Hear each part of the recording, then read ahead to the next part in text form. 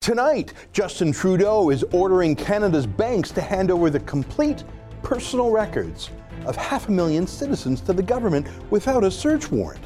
What can we do about it? It's October 31st, and this is the Ezra Levant Show.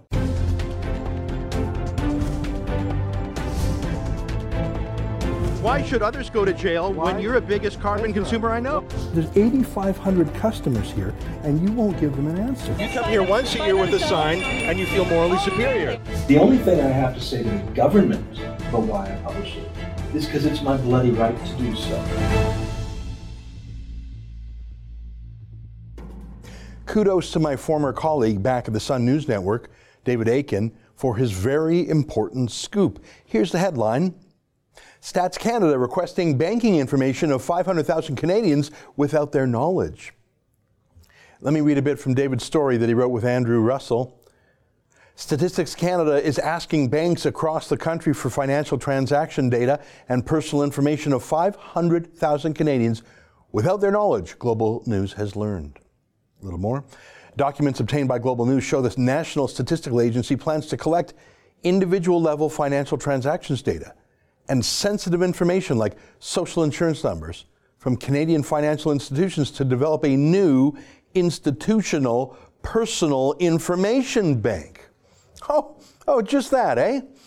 Just a database of everything you buy, everything you save, everything you transfer, every time you use an ATM, every time you buy something on your credit card, every time you tap your credit card on a machine, all the money in your account at all times, just that. Everything.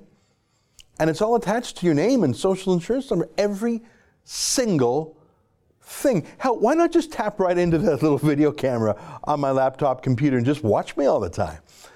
But what's so incredible here is that this is being done secretly. The proposal is a secret, and the data will be swept up secretly. There's no search warrant. There's no probable cause. These 500,000 people did nothing wrong. That's the point. You don't have to do anything wrong. You're just chosen to be the lucky ones, and you won't even know if you were chosen, and your bank will not even be able to tell you that they've given your information to Trudeau. Here, watch some of David's video about this. Compare just how secret it is to the official spin from Trudeau's spokesman. And the level of detail it wants is significant. Not only does it want a complete description of each transaction, the value, the date, the location, and so on, it wants to link each of those transactions to an individual person by asking banks and others to turn over the following information about each of its customers: social insurance number, date of birth, name, gender, and address. Banks will turn over all this information without the knowledge or consent of those 500,000 randomly selected Canadians on StatsCan's list. We're not keeping Canadians in the dark. We're fully transparent about the data that we collect and how we collect it, and we're happy to speak about it. Hang on. You'll know every intimate detail of every dime I spend. Where, when, how, to whom, from what bank, from what account, from which credit card. It's all going to the government. I won't know if I've been selected for this data dump. I won't know what is being done with this data, but you've got the gall to look into the camera and say you're being very open with Canadians about it? You're lying to me, and I can see you're lying to me, and you know you're lying, and I know you're lying, and you know that I know you're lying, but you're lying anyways because it's Justin Trudeau. I mean, what are you going to do? He's so dreamy. And if you object, you're obviously an Islamophobic bigot who loves global warming, so shut up. Oh, and by the way, this starts in January, which is 62 days from now. Now, Justin Trudeau says this is very necessary to help him make better government decisions. Really? And how would that work? Would Justin Trudeau, knowing that you spent $1 on a candy bar and knowing what store you bought it in and when you bought it and what credit card you used, all that time and place data would be in there. Would that really help him make better decisions about pipelines? Would he maybe not be bringing in a carbon tax? Would he not be sending our peacekeepers to Mali where they're in great danger? Would he maybe have negotiated a better NAFTA deal? Would he be committing fewer diplomatic incidents like he just did by snubbing Brazil's new president? Would he be less corrupt maybe? You know, he's got 5 convictions for breaking the Conflict of Interest Act. Do you really think that if you let Justin Trudeau literally know every time you spent $1, where, when, how, to whom, from whom. Do you really think that would make him a better prime minister and fewer stupid decisions? Yeah. Justin Trudeau's problems are a bigger problem than can be fixed by giving him your bank secrets. That ain't going to solve the problem with Trudeau, folks. But just one more point before moving on. Why do they need to know your name and your date of birth and your social insurance number and your driver's license? Why do they need to attach that to your info? If it's just to build some data set for research, if it's just some, I don't know, some economic model about Canada's new economy, well, then why do they need your name and your social insurance number and your date of birth and why do they attach your individual identifier to it? That doesn't make any sense, does it? Unless, of course, there are still some secrets about this that haven't been disclosed yet. I mean, this whole thing was supposed to be a secret. David Akin's report blew that open. Congrats again to him. But what hasn't been revealed yet? Remember a few months ago when Justin Trudeau threatened Facebook if they didn't cooperate with him? I wonder what private deals they got up to about sharing data with the government there. By the way, it's obviously against the law to snoop in this way, to be a voyeur, to be a peeping Tom this way, privacy laws. I was about to say when private companies do this sort of things, they're liable under various privacy statutes, but who's kidding whom? Look at this story. Privacy Commissioner slams slow to non-existent federal action in light of major data breaches, also from Global News. This is just last month when there are clear-cut cases of data being leaked or stolen, like by Facebook or by Equifax or Nissan. Trudeau doesn't do anything about it. In fact, he says, hey, I want to do that too. He wants to get in on the game. Now, the Conservative opposition brought this up on Parliament for the past 2 days, and I'm glad they did. Here's Candice Bergen, one of my favorite MPs. Here's what she said, and listen to the answer. Mr. Speaker, there were disturbing reports this weekend that Stats Canada has informed banks and credit card companies that it expects them to hand over personal financial data of at least 500,000 Canadians without their knowledge or consent. Even worse, banks won't be allowed to inform their customers that the government is following every single one of their transactions. With a long history of government privacy breaches, Canadians are rightly worried. Why are the Liberals collecting the personal data of Canadians without telling them? Honourable Prime Minister. Our government is ensuring that the personal data of Canadians are protected. Statistics Canada will use the anonymized data for statistical purposes only. No personal information will be made public. I understand Statistics Canada is actively engaged with the Privacy Commissioner's office on this project and is working with them to ensure Canadians' banking information remains protected and private. High quality and timely data are critical to ensuring the government programs remain relevant and effective for Canadians. Hang on, he said the data would not be made public, that it would be protected and private. Those are the words he used. But I want my data, my personal information, all my banking details, I want it protected and private from him. It's from him and the government that I want it kept. It's from him and his political busybodies, his ideological warriors, his scolds, his inquisitors. I don't want the general public to get my banking data. I don't want hackers to get it. But look, I'm 46 years old now. I've had a bank account since I was a student. And for all those decades, the bank has kept my private business private. I'm not really worried about them. I'm worried about that guy, about Trudeau. It's not protected and private if it's in his grubby hands. Let me show you the next question and answer too. Mr. Speaker, the Liberal government plans to access the personal financial information of Canadians without their knowledge or consent. Personal information like bill payments, online purchases, credit card transactions, cash withdrawals and deposits, even e-transfers between family members, and the list goes on. Will the Prime Minister do the right thing and immediately assure Canadians that this intrusion into their lives will be stopped? Right Honourable Prime Minister. Mr. Speaker, Canadians rightly expect that government agencies and groups like Statistics Canada work with the Privacy Commissioner to ensure that their private lives are protected. But, Mr. Speaker, need I remind you and all Canadians that it was the Conservative government that chose to stop the long-form census, to cancel the long-form census as a way of protecting people's private information. What that led to was more policy based on ideology and less policy based on evidence like we are doing now. Their attacks on data and information continue. Attacks on data and information? Data information, that's just numbers. Numbers don't have rights.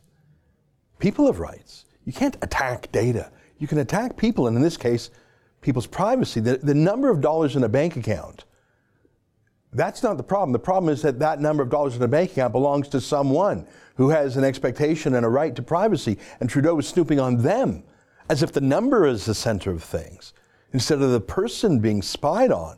What a bizarre and audacious spin to criticize the Conservatives by comparing how they shut down the other snooping, the mandatory long-form census a few years back. Well, yeah, for the same reasons. It was invasive. The government doesn't need to know every single detail about our lives on pain of imprisonment. Well, now they don't have to go through a census. They just grab your information from the bank. No need to make you fill out a form. Just grab it secretly. Don't tell me that giving Justin Trudeau a GoPro live cam about my life and finances will make him make better decisions. He's flawed. He has poor judgment. He has a poor work ethic. He's corrupt. He's surrounded by ideological extremists. None of that will change if he knows what your vacation budget is, or your grocery budget, or your phone budget, or if you borrow or loan money to a friend. None of that will change. He'll just be snooping about you. He's a pervy voyeur. He doesn't deserve that information. And I don't trust him. He's a lawbreaker himself, as you know. He's the first Prime Minister ever convicted while in office of breaking the Conflict of Interest Act. He took huge bribes. That $100,000 free vacation on that billionaire's island in the Caribbean, he was convicted of that. Yeah, no, I don't trust him to follow the law. Here's another story, also from Global. Good for them. Canada Revenue Agency logs 2,338 privacy breaches in just under 2 years. Revenue Canada staff themselves breached security and snooped on people they liked or hated or were neighbors with or spied on people more than 2,300 times. 80,000 people had their privacy breached. And remember, that's just the stuff you tell Revenue Canada. But what you tell Revenue Canada is a sliver of a fraction of what your total banking information is. Everything, every cent in, out, when, who, where. There was a huge breach at the CRA recently, but according to the government, they covered it up, so no point making a fuss about it. No point in calling the police. Look at this. This is from another story. This is from the CBC. The type of personal information included name, contact information, social insurance number, income and deductions, and employment information. Law enforcement will not be notified. So yeah, no problem. Just keep it a secret. Keep it a secret that government snoops are snooping. Keep it a secret when there's a data breach. Just keep saying you're protecting the data from the public when it's you, the government, from whom we want protection. By the way, I don't trust Trudeau or his wrecking crew, but I wouldn't trust a Conservative Prime Minister either. I wouldn't trust any politician or the thousands, the thousands of security breaches they already show. You can't trust anyone in government, bureaucrats, clerks, whomever. They snoop. They take a peek. They gossip. Maybe they are bored, they search their neighbors, their friends, their enemies, an ex-wife, an ex-husband, whatever. They just take a peek. Oh, he's spending money on that. Oh, he's spending money at the bar. He must be drinking again. Oh, isn't that funny? He spent money on a hotel. I wonder if his wife knows. You don't think that kind of snooping is going to go on? And by the way, they've been doing this already under Trudeau, full tilt. One more story from Global. StatCan scooped up 15 years of personal financial data from Canadian Credit Bureau. Let me read a little bit. This is also from David Akin and Andrew Russell. As Statistics Canada plans to build a massive new personal information bank with the real-time financial transaction data of hundreds of thousands of Canadians, Global News has learned the agency has scooped up 15 years worth of credit rating information from a major international credit bureau, which could include millions of Canadians. The data harvest was done without the consent or knowledge of those Canadians whose credit history was passed on to Statistics Canada. Oh, just that. So what can be done here? Well, I'm glad David Akin broke this news. I'm glad the opposition is asking questions about it, but that's not going to go anywhere. You see Justin Trudeau, he doesn't give a damn. In fact, he loves it. You don't think he's going to take a little peek himself? So where are the civil liberties associations? This is their sort of thing. David Akin quoted the former privacy commissioner, Ann Cavoukian, in his story, She's Well Regarded. She was shocked by what Trudeau's up to, but the banks and the current privacy commissioner, well, they're pretty obedient. I mean, Canada's banks are extremely regulated. There is no chance they would quarrel with the federal government that could kill them or punish them to the tune of billions of dollars if they said a word out of line with the Liberal Party. They're all in this together with Trudeau. And where are the civil liberties associations? Well, that's a joke. Nathalie Desrosiers, she was the general counsel for the Canadian Civil Liberties Association for years. Where's she now? Well, she ran for the Liberal Party. I don't know if I mentioned that. And she seems to be fine with all this because it's the Liberals, Well, how about that BC Civil Liberties group? They used to be pretty good. Yeah, their leader joined the NDP. Look, Canadian civil liberties groups are a sham. They never stand up for actual freedom, just left-wing things. They love their Omar Khadrs, not so good on the free speech or the banking privacy. You'd think they'd be setting their hair on fire. 500,000 people's intimate details just going to be dumped into the government's hands. Oh, and that's 500,000 every year. Every year they'll choose another 500,000 people. As if that's not going to be hacked. As if it's not going to be hacked by China, by commercial hackers. As if it won't be searched by Justin Trudeau's Liberal war room looking for dirt. As if it won't be.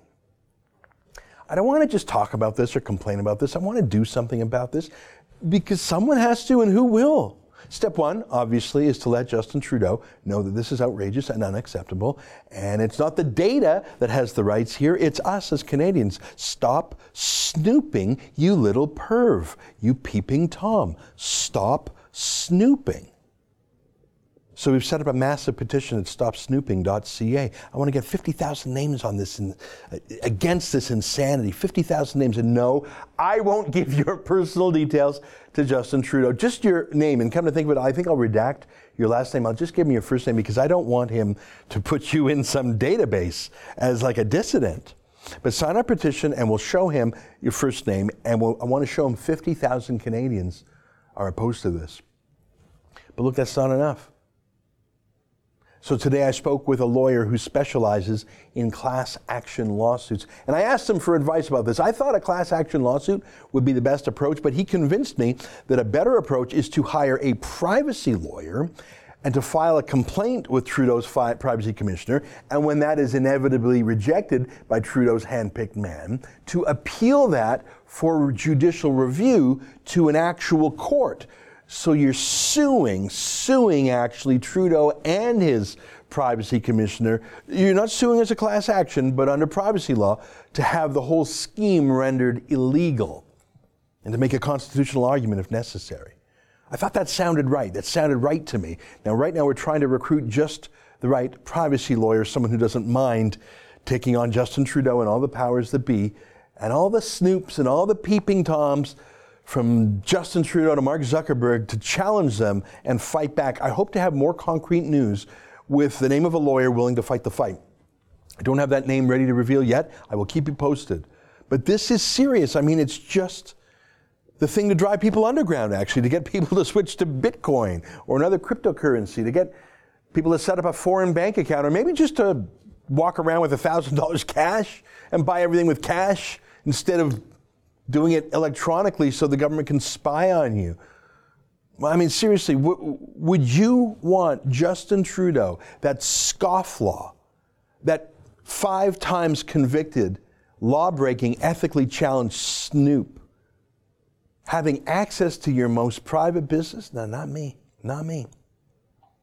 So please sign our petition at stopsnooping.ca. Let's get started. I hope to have a privacy lawyer in place by next week, maybe even sooner. I mean, seriously, it is bad enough the kind of spying the government does on us now.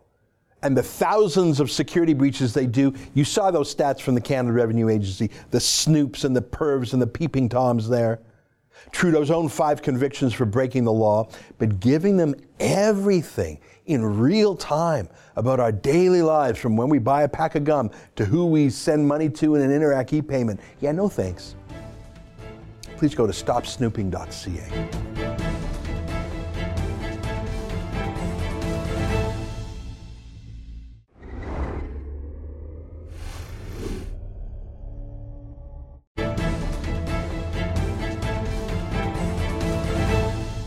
Welcome back. Well, there is a battle in the court of public opinion every day. We try and fight that. There are political battles, but these days, as you know, so many of the big decisions in life are made in the court of law, either through proper courts or through the kangaroo courts of human rights commissions. And in that field, I believe that Conservatives are absent most of the time, underfunded and under-resourced, under-lawyered. There's one happy exception in Canada, and that is our friends at the Justice Centre for Constitutional Freedoms. And John Carpay, their boss, joins us in studio now. John, great to see you again. Good to see you. You know what? You come with updates on 2 important cases. I want to talk about them. The first one involves a fella who has a last name that is, I think, German in origin. It's Graber, Grabher, and we have a picture of him holding up a license plate. As you know, in most jurisdictions, you can get a vanity plate. That's his name, Graber. I mean, there's other names, often German, that sound a little funny in English. Fuchs, Fuchs, Fokker, Fokker. These are real names in German, and I guess they sound like goofy phrases or even swears in English, but that really is his name. But the Nova Scotia government won't let him have that plate anymore, will they? He had it for 27 years. First it was his father that had that Graber, or in German you would say Gräbel, but Graber license plate. And then it was his son that had it, and now it's Lauren Graber himself. He's in his early 70s. 27 years, that last name, it would be like Levant on a, it's your last name. You're proud of it. Yeah. And there was one anonymous complaint who said that this was offensive, and immediately the government responded by pulling it. And ostensibly it may have had something to do with the U.S. election in 2016 and a certain candidate, and grab her. Because if you use your imagination, it could say grab her. But nobody was using their imagination for 27 years. So we filed a court action against the Nova Scotia government for Lauren Graber's right to go back to the 27-year tradition of proudly displaying his last name on his car, on the license plate. And tell me an update on that. You've recently filed an expert report in the court, and we're familiar with that expert, Dr. Deborah So, who's been very courageous at pushing back against the excesses of radical feminism. Tell me a little bit about what she testified. Well, the Nova Scotia government got an expert report from professor at McGill University, Carrie Rentschler, who said that the last name Graber promotes violence against women. Displaying this name is going to lead to more rapes taking place in Canada. I mean, just crazy. Well, then maybe they ought to lock Graber himself up. Maybe they ought to force him to change his name, because simply being in the room and saying, "My name's Graber." Yeah. Well, and there's businesses. There's Graber. If you Google Graber, you'll find there's Graber Consulting Limited is the name of his wife's company. There's American companies with the name Graber. So Dr. Deborah, we had to, and it's unfortunate that the litigation has to get to this, but Nova Scotia put in an expert report, so we have to respond and put in our expert report. And tell me a little bit about what Dr. So's expert report says. In a nutshell, that the Rentschler report just makes no sense. Yeah, that's that. But, I mean, imagine the government commissioning, like spending money, finding an expert in a different province and having her justify this. Now, by the way, Dr. So points out that there are some vanity plates in Canada. One has the word, chuckling, penis, which actually is not the last name of the person who has it. That's someone named Sylvain Poirier, who for some reason wanted a license plate that says penis. Now that's goofy, and he's not even pretending it's his name. But that was upheld because, if I'm not mistaken, that was, that's a body part, and you might be shy about it, but it's not in itself obscene. Is that what the Quebec The Quebec ruling was? authority in charge of license plates said that both penis and anus were acceptable as license plates. Now, I mean, I don't know who would want that on their license plate. I'll be honest with you.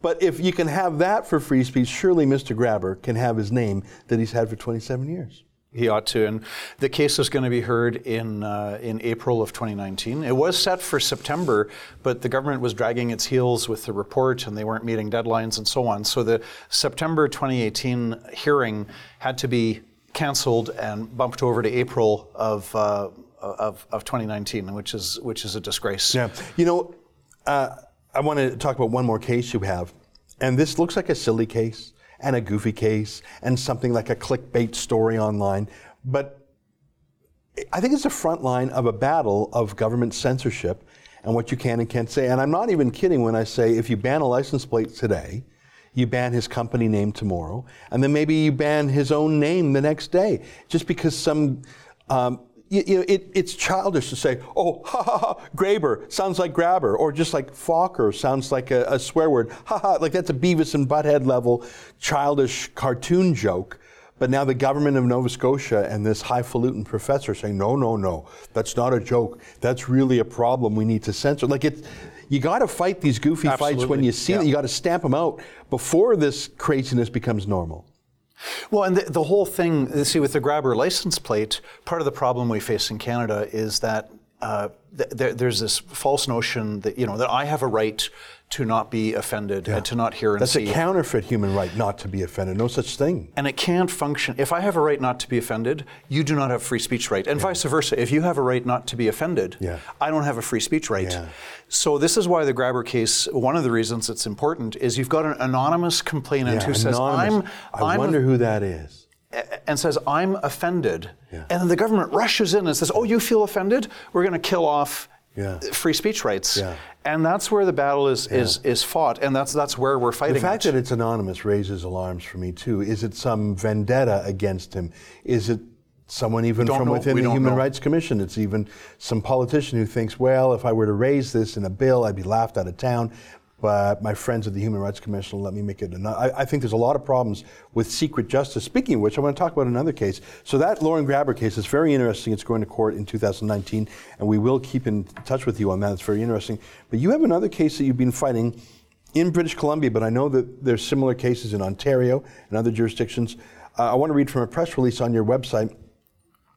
Victory for BC esthetician who faced human rights complaint for refusal to perform waxing service on trans women. So this is a guy who has announced that he's a gal. Yes. All right, and I've said 100 times, if there's someone who's confused and troubled, don't pick on him, don't make him feel bad, don't be mean to him. But this guy here, you were just telling me before we turned the cameras on, has gone to 16 different estheticians and said, I want you to wax me down there, even though he's not a lady down there. And he's going to all these female estheticians, and he's literally imposing himself on them. And when they say, I'm sorry, we're not qualified, or that's just weird, he's suing them. 16 of them. Is that accurate? Human rights complaints, 16 of them. 16. And he won't accept an apology. He's demanding $2,500 apiece. So that's a shakedown. What, though? Yeah, it's a shakedown. But an apology for what? I mean, it's even a different thing. It is a different procedure. In fact, a guy could get hurt. We were going to bring an expert witness. We've won the case now. It didn't go to trial. The guy backed down. When he saw that the woman that he was trying to pick on and extort $2,500 from, when he saw that she was represented, and we said, well, we're going to represent her at the hearing. We're going to call an expert who is an esthetician who waxes guys. Okay. Boy, this woman, weird stuff, eh? This woman waxes guys. It's a different procedure. It's a different kind of wax. And you have to be trained and you have to know what you're doing because there's some men that want that done. Okay, so we were going to call her, and she had agreed to come as an expert witness at the hearing and testify that the procedure, the waxing procedure for men is fundamentally different. You can't do it without proper training. And then the complainant backed down, and then there was a second case. We acted for a second esthetician, also a woman, also a single mom. And he had complained, and she was devastated. It's so stressful. Yeah. And demanding, your apology is not good enough. I want $2,500. I just keep thinking, apology for what? I think there's something really weird about a guy who says, I'm a girl. Okay, fine. Don't pick on him. But now he's going to he's going to every single esthetician and saying, get to work, ladies, because I'm a lady just like you, despite my biology. And he's insisting the most intimate, personal, private things that these women are forced to work on him and pretend he's a her. Yeah. He's being abusive to them. He's violating their privacy, their norms. It's so obvious to me that he's looking for some psychological affirmation that he really is a woman, because only a woman could be involved in something so incredibly intimate. And I think he's using these 16 people as some sort of therapy for him psychologically. And when they resist, he's punishing them. The fact that the Human Rights Commission of BC has allowed 16 such complaints is proof that that whole commission is rotten to the core and has to be shut down.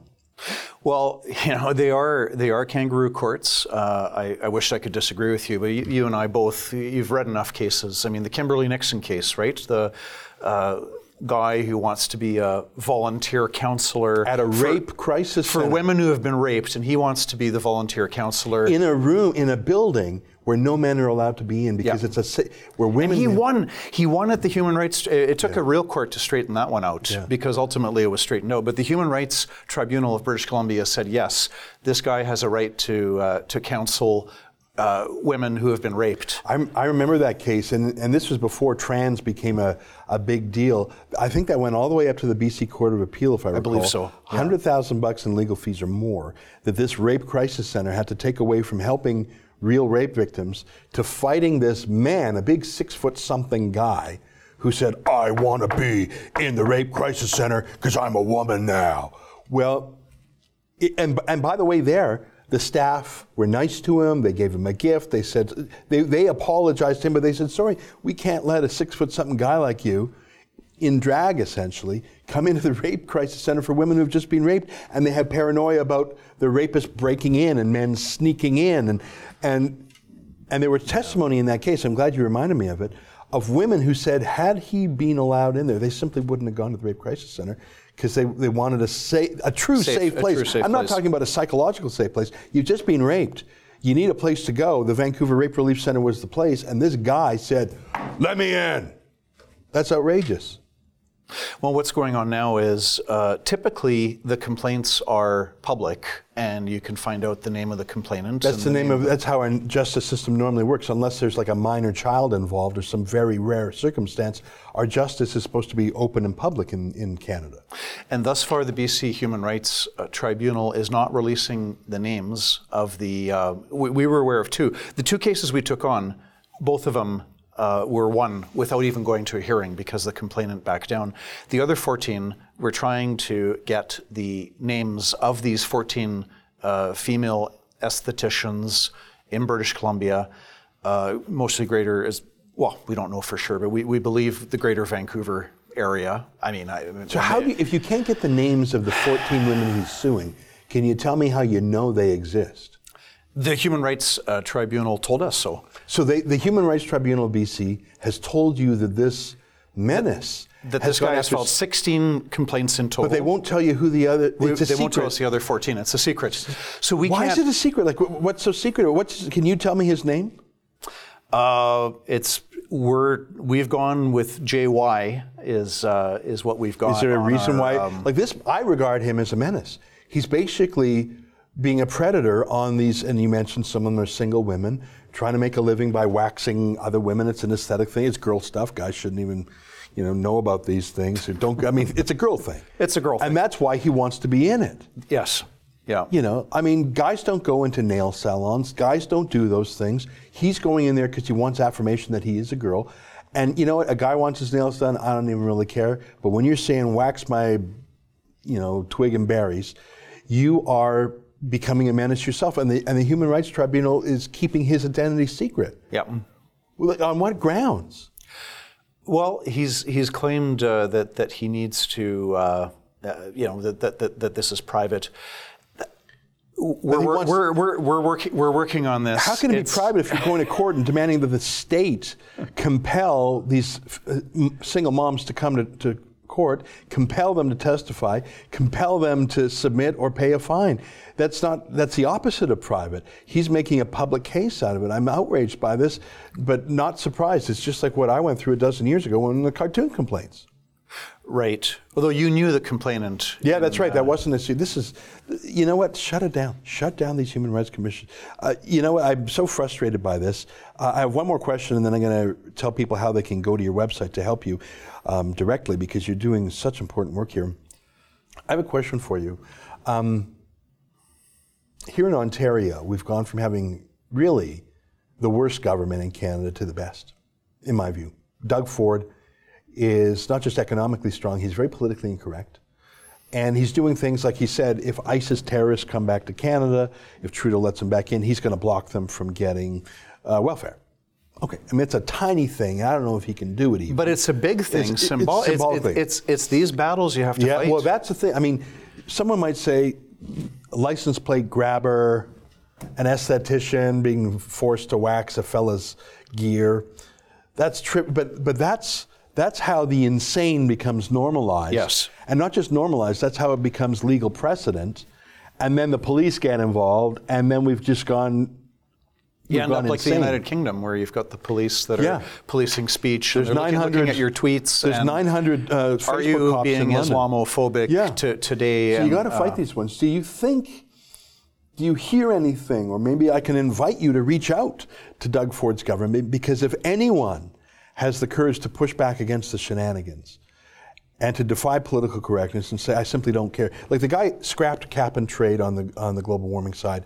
He scrapped the bailouts for green schemes. He's scrapping things that were considered untouchable. He's just doing it. And he's forcing universities to honor free speech as a condition for public funding, which is the way it should be. And they're whining and crying about how their autonomy is being violated. They never had autonomy in the first place, because when they're getting their billions and billions, they sign agreements where in order to get the money, you have to do this and this and this and this and this, and you sign on the dotted line. They don't get a blank check to do whatever they want. Yeah. So the Ford government is adding one more condition for funding and saying you have to uphold free speech on campus. I guess my point is, Doug Ford looks like he might be the kind of premier to, I don't know if I would say abolish human rights commissions, but at least rein them in on these extreme political correctness cases.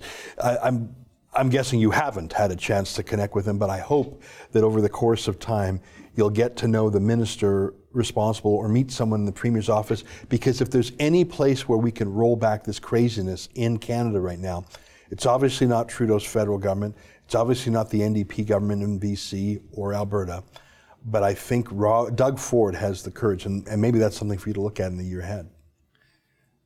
We'll give it some thought. All right, I hope you do. Well, listen, it's great to have you here.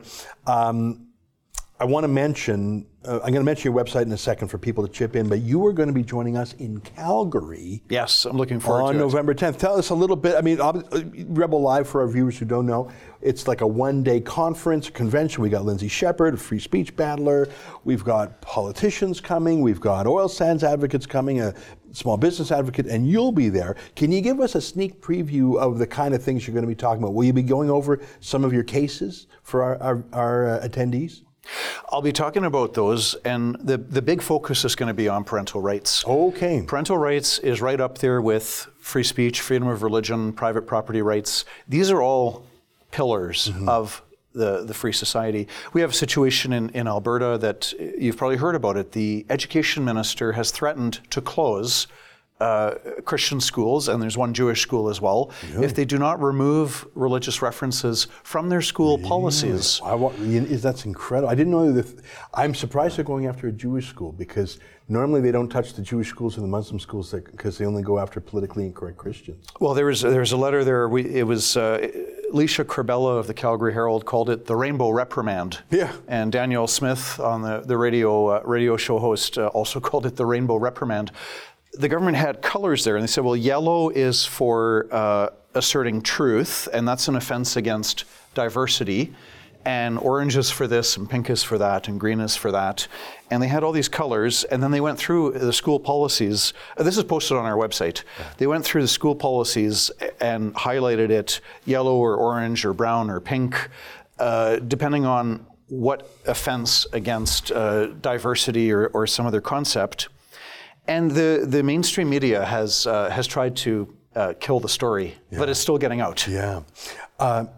I remember when we spoke about this last time, I asked you if you had any word from the United Conservative Party, Jason Kenney's opposition. We talked about it. Have they weighed in at all? Yes, they have. And what have they said? It was a day or two or three after our interview, and they created an online petition in regards to protecting the freedom of religious schools. Okay, good. Has anyone, an online petition, we've had... And Jason Kenney made a statement, a public statement. Well, I'm glad to hear it, because I'm worried he's going politically correct, not because he himself is politically correct, but because he's so afraid of the media. And what you're saying is that he has stood up on this issue? He has. And the media is, remember, the mainstream media is getting weaker every day, bit by bit by bit. Yeah. And they know it. Yeah. And the word is getting out. So, I mean, the mainstream media tried to boycott the story, but yet we had this citizens group in Alberta called Parents for Choice in Education, which you're familiar with. Yeah. And they've got over 10,000 people on their email list. Right. And they put out the news, and it was just lighting up on Twitter and Facebook. Yeah. The word got out there anyway, in spite of the mainstream media boycott. Yeah. You know what? The mainstream media is being as discredited as the mainstream politicians, and if they don't realize that soon, they're going to be out of business. John, it's great to see you again. Folks, if you want to support, we haven't done a crowdfund for John in a long time, and we should amend that. But in the meantime, may I ask you to go directly to John's website, which from memory is jccf.ca. Is that right, John? Correct, yeah. That stands for Justice Center for Constitutional Freedoms, jccf.ca. Would you agree with me that in this vast country of ours, you can really count on one finger the groups that are fighting the fight in the court of law? And this case of Grabber and the case of the guy who wants to be grabbed in all these estheticians, would you not agree with me that while those sound goofy, they are actually the pointy edge of the spear to move us towards political correctness and control by our governments to give the government power over our lives? I believe that John Carpay, probably more than anyone else, is fighting the fight in the court of law. And if you have a few extra dollars, may I encourage you, and I think they get a tax receipt for that. Is that absolutely right, John? Yeah. So go to jccf.ca. What a good egg. If you're in Calgary on November 10th, he will be one of our key speakers at the Rebel Live. There are still some tickets available, although I should say, I do believe we're going to sell out, and the venue does have a maximum capacity, of course. So please, if you haven't got your tickets, go to therebellive.com, because I think it's going to sell out. All right, stay with us. More ahead on The Rebel.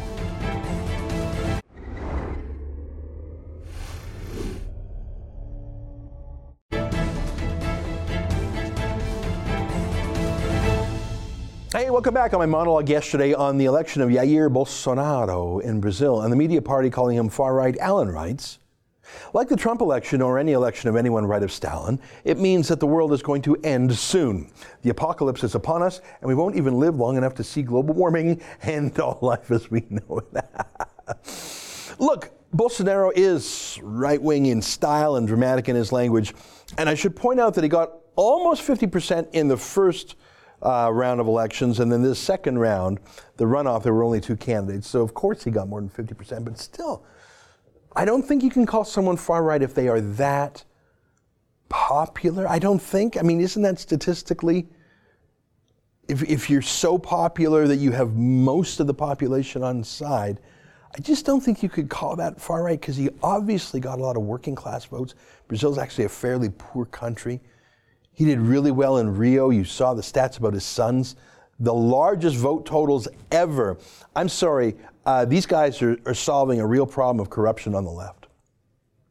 I hope I'm right. I hope he's not a Nicolas Maduro, but I don't think he is. Anyone who's friends with America and Israel and talking about freedom and prosperity, it sounds like he's the best thing to happen in Brazil in a long time. And I think the man who stabbed him on the street knew that. I don't think he would stab someone on the street who wasn't going to be an effective conservative leader. Keith writes, Trudeau does not approve of Bolsonaro. He would rather jump in bed with the likes of Macron, Merkel, and the unelected despots at the EU. He needs to put out to grass. It's just weird. Look, I mean, Bolsonaro, when he won the election, had not yet done anything as president. I don't even think he's sworn in yet. So any congratulations would be to the country for having a successful election and to the man who now holds the office of the leader of the fifth largest country in the world, the largest country in the southern hemisphere, I guess in Latin America rather, 200 plus million people. Why would you be so grudging? Even if you didn't like the man, why would you not at least be diplomatic in your diplomacy? If you want to grouse and bitch and kvetch in private, fine, but isn't diplomacy the place to be diplomatic? I don't even get it. I thought these guys were supposed to be pros. Why would you get off on the wrong foot from the very first second? It beats me. Compare that, as we did, to his love affair for the Castros. On my interview with Alessandra Bocci about horrific migrant crimes in Italy, Liza writes, Salvini rocks, but while Italy is a part of the European Union, his hands are tied.